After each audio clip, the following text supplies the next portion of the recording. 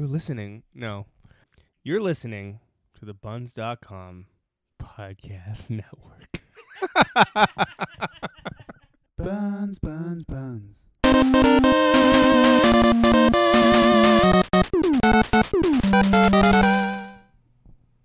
we go. No more screaming, holy shit, over there.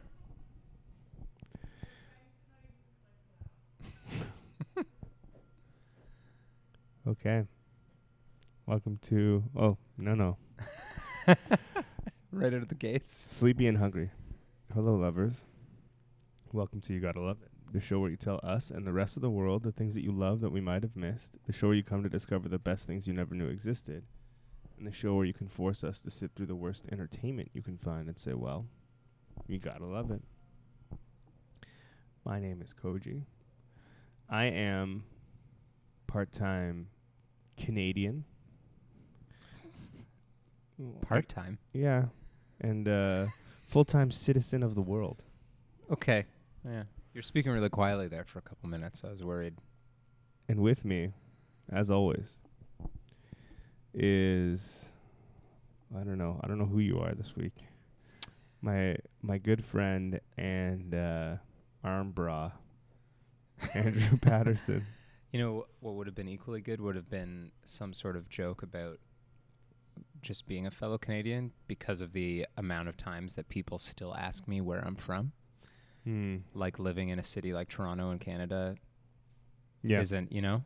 I mean, granted, there are people from all over, and that's also kind of ties in a little bit to this very special Canada Day episode. Canada Day already happened, but we were originally going to record it on Canada Day, and that didn't happen.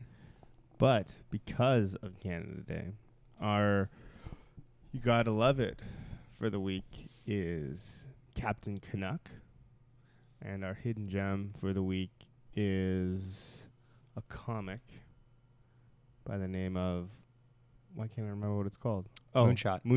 Right. Yeah, an anthology of First Nations stories and comics. Aboriginal? First Nation? I don't know. Yeah. Indigenous. Just stick with Indigenous. Sure.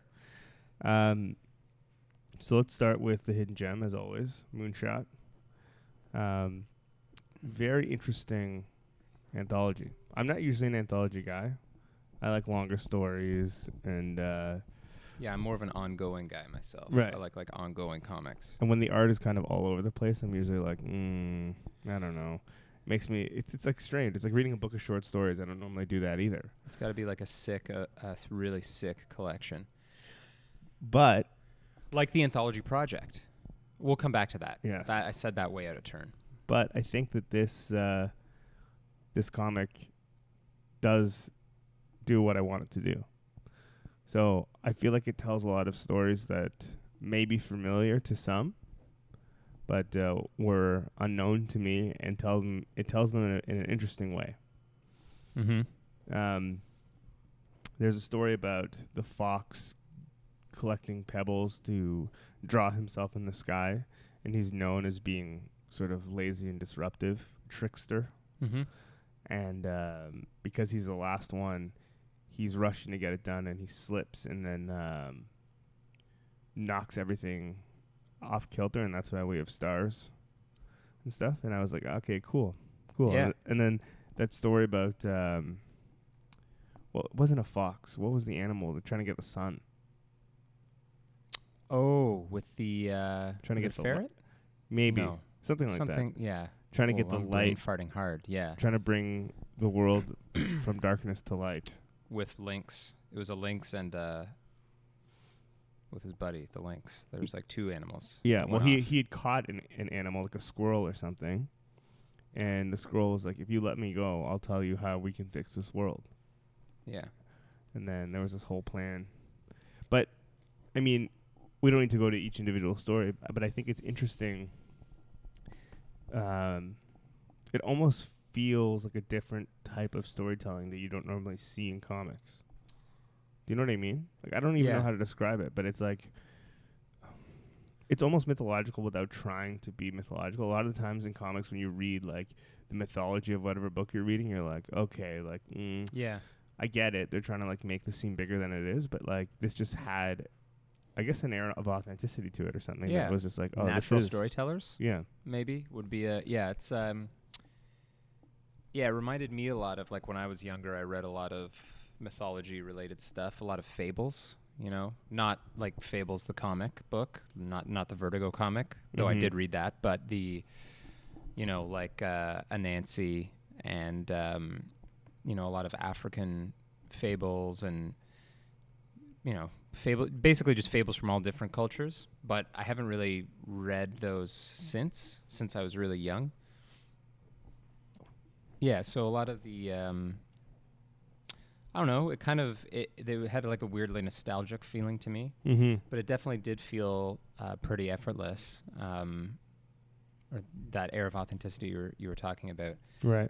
Interestingly, now I'll be honest, so I didn't get through every story in the book, but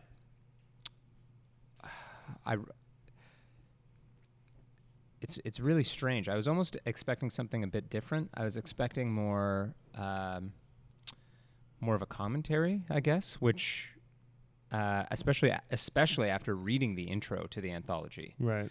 I don't know whether that's good or bad. I'm sure that is out there and exists. Certainly other forms of art that of indigenous art, I think, speak to that. But this was really just like, it felt like very, very much just pure storytelling. Yeah. It was really interesting. I also thought it was interesting that they opened the anthology with a comic about a Marvel character, which was like, first of all, I didn't know that she was an indigenous character. I didn't know that she was part indigenous because Which Marvel character? Echo. Remember the deaf? She's deaf and she's like part. Oh yeah, she's like that was a great comic. Latina. Yeah, it was amazing. But I've read a lot of Daredevil and a lot of Marvel arcs. Like there's a whole arc on New Avengers with Echo. Echo and Logan. Like I've read a bunch of story arcs with her, and in those stories, at least the ones that I've read, it never comes up that she is A, of mixed race descent, and B, that the mixed race descent is like you know, Latin and indigenous. Right. And they don't really speak to that. I just knew her as at least the way she's drawn, like an ethnic, if you will, character, like a character a non-white superhero character who was deaf, and it's sort of like the hearing impaired aspect of her character is kind of what they focus on in most of the stories, and like the dialogue between characters. So that I thought it was super interesting that for this anthology they were able to get Marvel on board, you know, from a rights perspective, and then the creators, who I don't know, I just thought that was really cool. You know, I'm just having difficulty articulating it. I like that I also one. am tired, but it was just like I like that one especially because of the way that it was drawn and like how the words kind of like wrap around everything, and there's like smoke signals and stuff. Well, have you read any Daredevil comics, really? Yeah. Have you read the Brian Michael Bendis, Alex Maleev?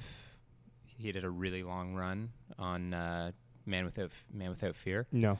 So it opens, the first volume of it opens with a story that's that artist. Oh. And Brian Michael Bendis, and it's all about this kid who saw Daredevil. Basically, his dad was a criminal, like a low rent, like a C-level thug. Yeah. Who was abusive, and this kid was traumatized, and this kid was basically taken into custody by the police and was seeing like a child psychiatrist. Yeah. They were trying to figure out why he just kept repeating the same words. So it was like a multiple issue arc where they're finding out that Daredevil got in a fight with this guy, and the kid witnessed something that like traumatized him.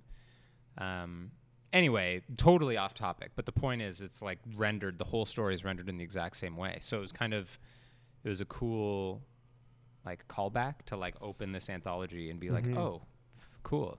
I didn't realize that this guy was, these creators were indigenous, and that like that, you know. Anyway, it was just like it was those little things I think that were cool, tying it into sort of the more mainstream. It also gets more comic-y as it goes on. So like it starts off with almost traditional stories, and then starts getting more and more futuristic and like sci-fi and comic. It's I don't know. It was interesting. I really liked it, and it's almost convinced me that maybe I should give more anthologies a try. Yeah, and I think the objective of it is to showcase, obviously, indigenous creators in the realm of comics, which, I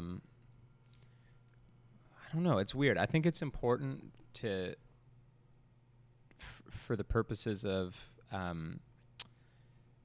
I guess, kids and people growing up, to see like, oh, you know, okay, because people seem to need to have that connection. You know what I mean? Like if he can do it, I can do it. Yeah. Yeah.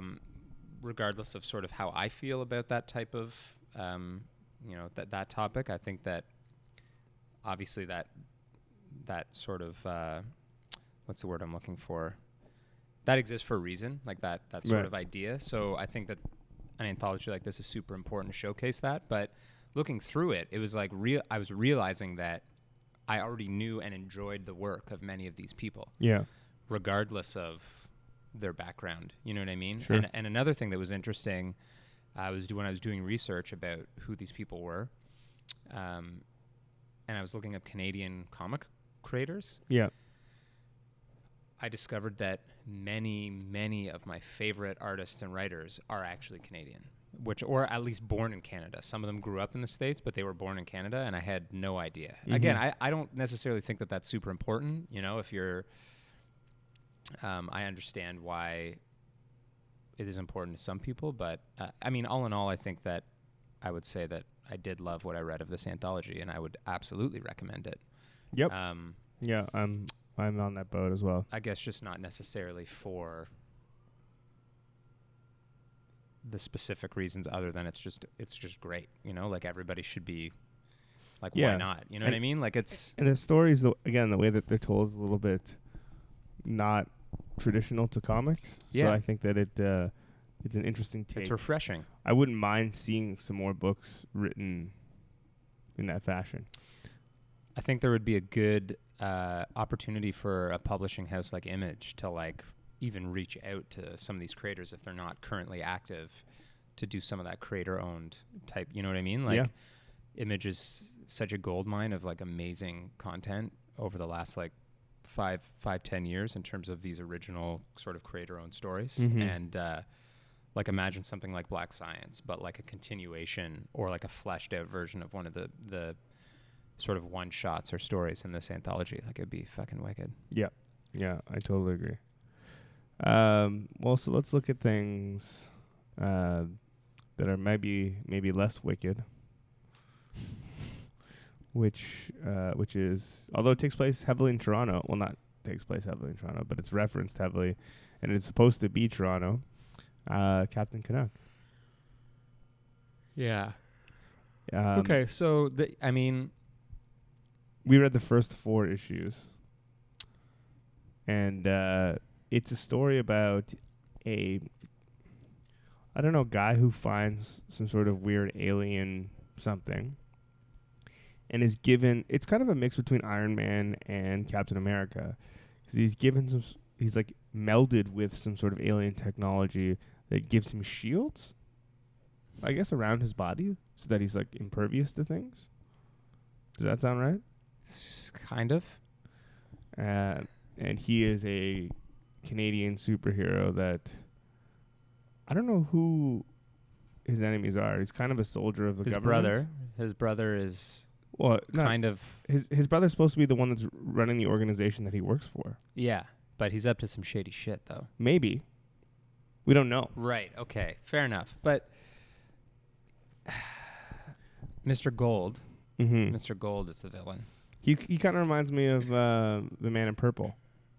Yeah. So I'll just get, as we usually do, I'll get this out of the way. Normally with things that are the things that we need to love, Yeah. you know, that we don't outright love, where it's not just a matter of like, whoever recommended this is off their nut. Like, this is great. Yeah. How could you not like this? The things that we don't like, I feel I usually qualify them by being like, if one or two things were different, I could see myself really liking this, which is kind of the point, I guess, you know? Sure. But it was the exact same with this was no different. Like there's a lot of things in it that I was actually like, oh, this is like pretty dope. But there's another series of just sort of weird, just like confusing choices, I guess. Like, Yeah. my main problem with it is that I think people try too hard to make Canada a character in a comic like this. Sure. And I know that even in the intro, they say that. They're basically like, you know, like places like Toronto, you know, it's such a like vibrant city, and we wanted that to be like a character, the same way that like a New York is a character in fucking like 90 different long-running comic book series. Yeah. But I think that it's just there's a big difference in emphasizing it to emphasizing the Canadiana Right. to the extent that they do in this. It comes off as almost like it's trying too hard. For me personally, I'm sure there's people that read it and are just like, oh, that's so sick. But like for me, I'm just like, you could literally have a comic set in Toronto and not mention Toronto and areas of Toronto constantly, just like have them drawn subtly, you know what I mean? Or you mention them, but you're not like, hey, this is Toronto. Like, yeah. You know, I think a perfect example of that, although it's not a comic book, mind you, but it is Nirvana, the band, the show. Yeah. Where they're just like, oh yeah, we should just go, you know, walk a little, like, you know, there's that store on Queen Street or something. Yeah. You know, and it's just like, if you didn't live in Toronto, you'd be like, okay, Queen Street. There's probably a Queen Street in my town. Like, yeah, it could be anywhere. Totally. But you know, and because you see like the stuff in the background, you know. I think you really need to work. I think my Or problem. like Scott Pilgrim is a good example. Scott Pilgrim is a great example. And so I don't so much have. I don't know. It's really hard to explain, and also just the narrative as well. I don't even mind the team that is assembled. You know, I thought like that was pretty cool. I thought the French girl. Well, there's like the like sniper, and then just like the characters that they introduced. I was like, okay, cool. But I think one of the things I struggled with is like I'm not a big Superman fan. Right. There's some classic type comics I like, but I don't really like how this felt like it was based so much on like a cornier era of like classic hero books. I kind of wanted to see it be more like, you know, like most people in Canada that are even remotely connected to comics know that Wolverine, one of the most popular characters of all time, is Canadian. Sure. Right? But for like decades, I'm sure there's people that they don't really bang you over the head with it that much, I feel. Yeah. Even slang. I remember reading X-Men comics in the 90s and they called him like the old knucklehead. Yeah. But like, I don't think that registered probably in most American readers' minds that meant that he was Canadian. And I kind of liked that it was like, oh, we have a cool kind of edgy character. Yeah, but I mean, this is like the answer to Captain America, right? Who is Captain America? Yeah, that's fair. But I still think that like he doesn't run around saying, "Look how American I am," but he is wearing the American flag, and his shield is totally. But I think that's the difference that I'm getting at is that this felt very much like all of the characters and like everything in the story was like, look at how Canadian we are. Mm-hmm. Like, so what I just think that they could have put more effort into the backstory about, you know, like, oh, like a Canadian peacekeeper or wherever he may, like the historical significance of like who he is and what makes him good for, like, it just didn't feel like, I was expecting it to be more about, I guess, Canadian values or what are perceived as Canadian values. And instead it was just kind of like almost the same story verbatim pieced together from these, you know. Right, like it could have been a Captain America, except it was just a guy in a different suit type deal. Sort of. And I know that it was, and obviously this new one that we're reading is based on old Captain, you know, this old character that had been around for, you know, however. So what I did like though is I did like the introduction of Mr. Gold, the proper introduction, not when he's fighting those things, but like when they're at the party and he's just like, everybody stop. And then the whole party just stops. I was like, oh, because that would make a good scene in like a movie or Yeah. something. You And mean like John Wick 2? yeah, pretty much. But like, but This came before John Wick 2, let's and be fair. it's also more badass because it's like he's evil. The Yeah. guy in John Wick 2 was just not evil. He was Not at just that flexing. point anyway. Yeah. He was just flexing. Yeah. He also forced the guy to somewhat kill himself, Yeah. which was interesting. And I didn't mind the French girl on the team. Like No, that's what I mean. Those are I did like the the whole alien thing though kind of took me out of it. yeah. I was like, Well, that's what I mean. It, Like, it just seemed derivative, but I'm trying to think. I did also like the aspect of the two brothers and how one of them was like, he kind of like you get the idea that he knows more than he's saying, Mm-hmm. and it was almost like he was trying to become the Captain Canuck character, and Mhm. this other guy just kind of stumbled in on it Mhm. into it, and so there's some resentment there. So like maybe they are setting him up to be a villain, but as it stands, you know, you don't know really. I think it could be something that I would grow to like with some tweaking. Yeah, I they just don't need to. I understand what you're saying. They don't need to hit you over the head with it. yeah, like another. So it's even funny in this regard. Like the comic We Stand on Guard, Mm-hmm. which was like that 6 comic miniseries by Brian K. Vaughan,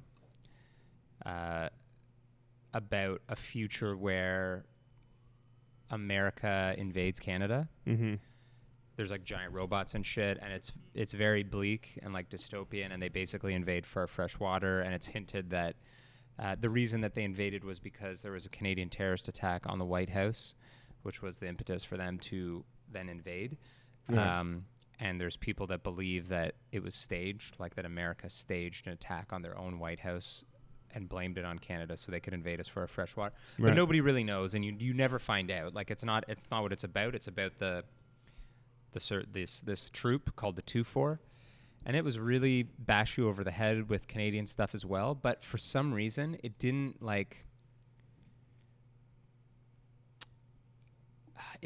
feel as heavy-handed. It's so hard to explain. Maybe It's because they built their own world. They whereas built their this, own world, This but- feels like they're borrowing somebody else's world almost.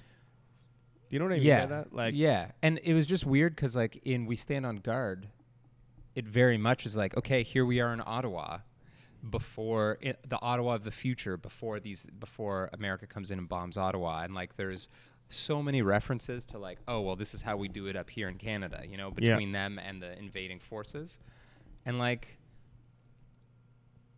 even though that's basically the same thing I'm saying I don't like in this, there's just, I don't know. I honestly think all it was that when I was like, ooh, Captain Canuck, even though the name itself should have tipped me off, I just wanted it to be a little bit more. It's the fucking Force Awakens conversation all over again. Like a bit more sophistication there, you know, Mhm. just like a little bit more nuance, a little bit less like, almost like goofy, polite, don't take us seriously Canada, and like just make, you know, you could make there are elements there that you could make something really wicked with, and it just felt it wasn't quite there for me. But that being said, I did. There was the initial issue that was like the backstory, Mhm. and then there was like the beginning of the arc. Like I thought the art was great. You know what I really liked? Did you read at the end of each comic there's like a shorter other comic? So like at the end of each Captain Canuck issue, there was like another like I had to have read it. 3 or 4 page sort of mini series that went through the other comics about, and you don't really understand what's happening, but he's like back in time, like he's in the past. Yeah, oh yeah. And it's just like, they don't know. That's right. They don't know who I am yet and stuff. That one is actually really intrigued me more than the actual other storyline, than the main storyline. Yeah, like I thought. I was like, whoa, what is this? What is this time traveling hero? It's like sick. Like that's cool. Mm-hmm. Like I did enjoy the just kind of, I guess, because of the comics I've been reading lately and how superhero comics have generally gone, I kind of appreciated just like a clearly costumed hero, you know? Mm-hmm. Like going back to something that a previous guest, Bennett, and I have discussed quite a bit, how with the, you know, the rise of superhero movies, when they make things live action, there for some reason is almost always they like drab up the costumes. Like they make everything in grounding it, they make it less colorful and less sort of like superhero-y so that people don't think it looks stupid. Right. Which I think a lot of the time ends up just looking stupider, the way they try to interpret it. And I feel like that's kind of spilled over into some actual hero comics. Like there's tons of characters that just don't really have a costume, and sometimes you're just like, who the fuck is this guy again? I don't remember. It'd be really interesting, and I think fitting, if when they make a live action Invincible, they make all the comics. They make all the costumes and all the characters like super larger than life and like colorful and stuff. Because it's almost satire. I thought the art was great. Yeah. Anyway, do you have anything more to say about this? I probably won't read any more of them. I didn't hate it, but like I barely read the comics that I want to read, so I'm kind of indifferent to this one. Yeah, this was like an anonymous it was an anonymous Submission. And I think generally just like people want to love it. I'll tell you, they do. Like the whole purpose of this is you gotta love it. You kind of gotta want to love it as well. Like you have to be open to it. And I think that probably the reason this was an anonymous submission is just like people feel bad almost. Yeah. Like I kind of feel because like I don't, despite rumors to the contrary, like I don't want to shit all over stuff, and I want to like reward people for trying new things, yada yada yada, blah blah blah, boo-hoo, but like it's just not quite there for me. I did really want to like it though. I was like, ooh, if I can like get behind a classic superhero story that takes place in Canada, like I'm fucking ready. That's fair. I mean, it's like me with I talked about Nirvana, the band, the show earlier. When I interviewed those guys, the first thing I said to them was like, I didn't check out your show until I knew I was interviewing you. And they're like, oh, why? And I was like, because it's Canadian TV. And, Canadian TV. But then I checked it out and I was like, oh, yeah. This is just good TV, not just good Canadian TV. Mm-hmm. And it's one of those things where like... That is Canada. That is what makes us Canadian, is that kind of shit, I feel like that's what makes it kind of hilarious and ironic. Like we're like, oh, this is not very good, Yeah. You want there to be like amazing things that take place in Toronto or Canada or whatever. Mm-hmm. But like generally speaking, you're just used to a lesser quality of entertainment. Or people coming here and just like, how many movies do you see filmed here like a week? Right. But none of them take place, almost none of them. Like less than 1% of them take place in Toronto. There's like that Seth Rogen, like romantic, was it Seth Rogen? There's like a romantic comedy, not even really a comedy, like romantic drama, whatever. There's like here and there's movies that are like take place in Toronto, and it's not like Toronto, like some movies that take place in New York. But most of the time we're used to seeing people come, set up shop, film in our city because it looks like another city, or film in our city and then use post-production to make it clear that it's some other city. Right. And it almost is like, I don't know if it's like a chicken egg situation. I don't know if there's like an inferiority complex because of that, or whether we're just used to like not, but it's kind of refreshing when you do see something that you're like, oh shit, like Scott Pilgrim, you said, like that was a great example. I fucking loved reading that because it was hilarious. It was well written. It was super creative. It was just a blast. And also because it was like unapologetically set in Toronto. Yeah. Like, oh yeah, we got to show at Lee's Palace. And to anybody not from Toronto, they, that hasn't visited here, it just would have been probably still a cool comic. Cool enough that they made a big budget like summer blockbuster out of it. Yeah. And people would just be reading about it being like, oh, Lee's Palace. Like, I don't know. I guess that's like a venue, or like they maybe don't even know that it's real. Like, yeah. You know what I mean? It just like, as a great example is what I'm trying to say. Yeah, no, I'm definitely all for it. And I'll tell you this, if Captain Canuck gets nominated for an Eisner Award, I will give it a second chance. Oh, okay. Yeah. Just threw down the gauntlet. I highly doubt that the writers and artists behind Captain Canuck are going to listen to our show. No. But if they do, got respect for you. Yeah. I also want you to win an Eisner Award. That'd be nice. Just take everything I'm saying with a grain of salt, you know? Yeah. Okay, so recommendations for the week.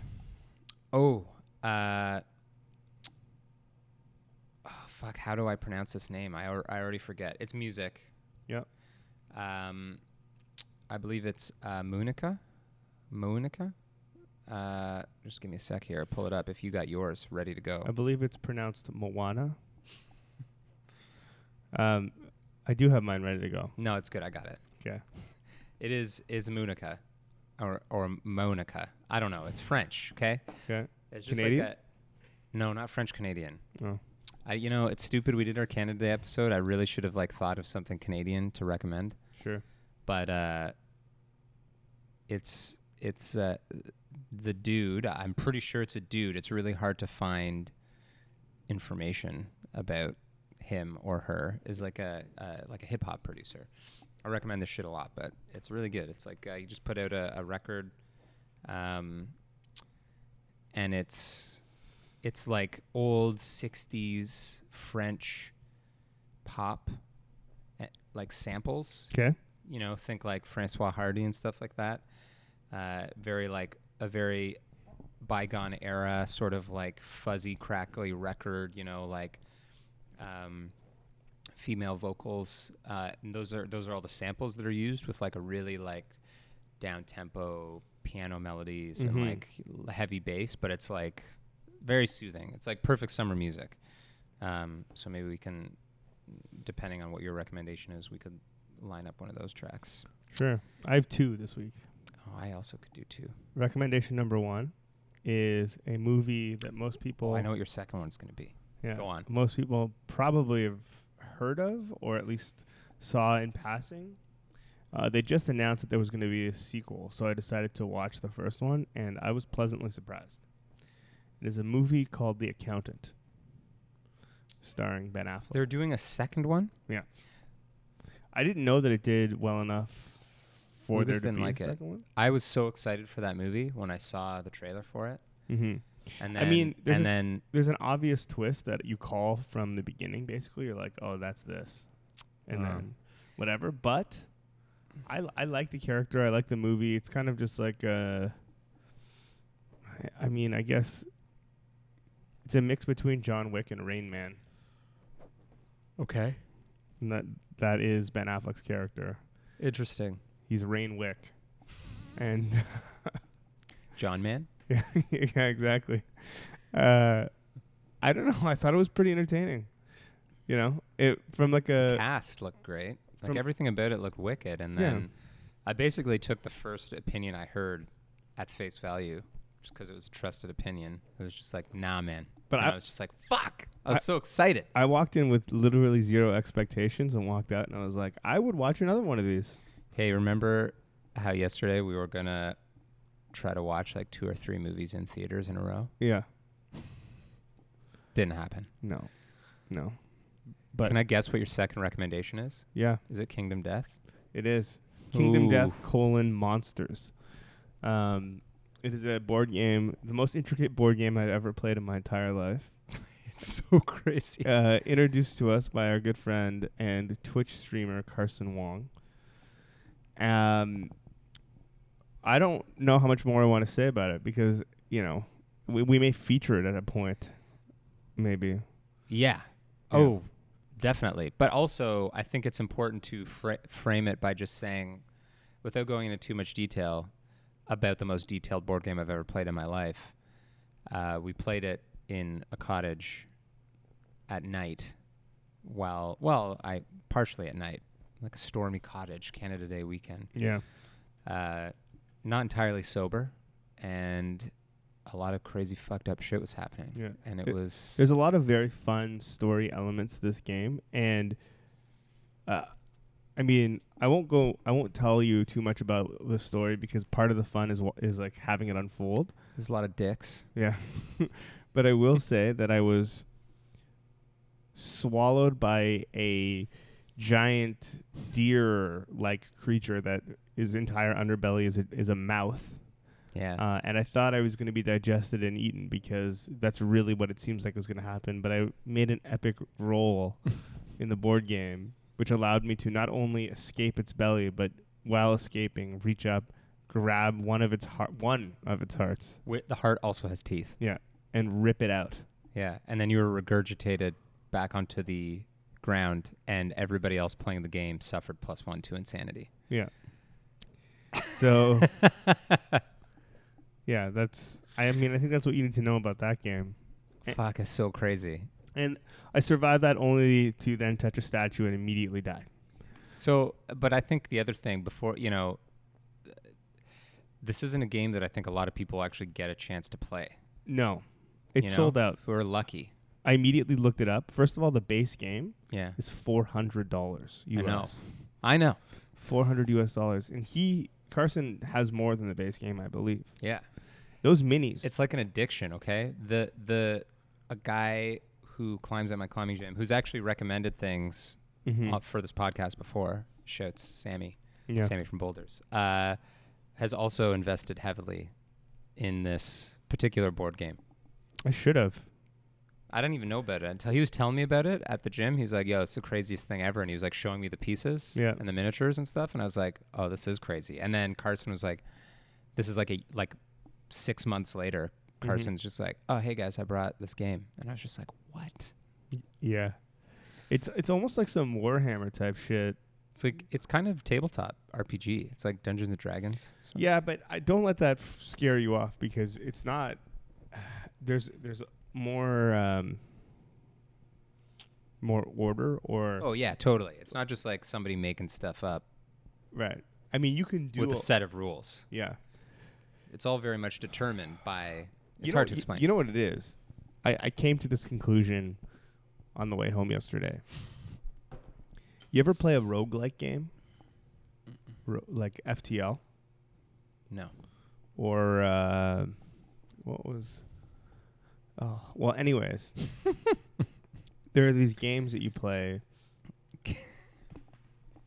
I should there's one specifically that I should get you to download because it's cool as shit, but where there's no saving and you're basically you can save while you're alive, but you go through a dungeon, leveling up your character like a video game and getting like new armor, new swords and like getting really strong. But once you die, you're dead. You lose all of that and you have to start as just a normal person again. And this is kind of like that. So if you guys are gamers and you play any rogue-like games, not light, but like games, this is essentially the board game version, but it's co-op multiplayer roguelike. Yeah. We should play some roguelike games, though. Can I make one more recommendation? Maybe. So four in this one episode. It's also music. It's just really funny. Sure. It's a New York rapper who goes by the name Shirt. Okay. So right out of the gates, I challenge you to try to find his music online by typing Shirt or Shirt rapper or Shirt music or anything with Shirt in it in Google. Yeah. And then to further confound you, his debut album is called Rap. And it is fucking great. Yeah. But also just hilarious. And I mean, he's got some other like EPs and singles and stuff, but if you're able to track it down, I highly recommend it because it's great. It's just good. It's just good rap music, you know, but it's also clearly has a sense of humor because it's like with the group Wallpaper. They call themselves Wallpaper, and you can't, even if you suffix it with music or something like that, it's fucking next to impossible to find them. Yep. Anyway, so the name of the MC is Shirt, frequently spelled all caps, and there's two projects that I would recommend. One is called Rap, and the other one is called Rap Money. There you go, Shirt, Rap Money. Yeah. Rap Money, Shirt. Okay. Until next time, keep loving it. Keep loving it. It's what I love you.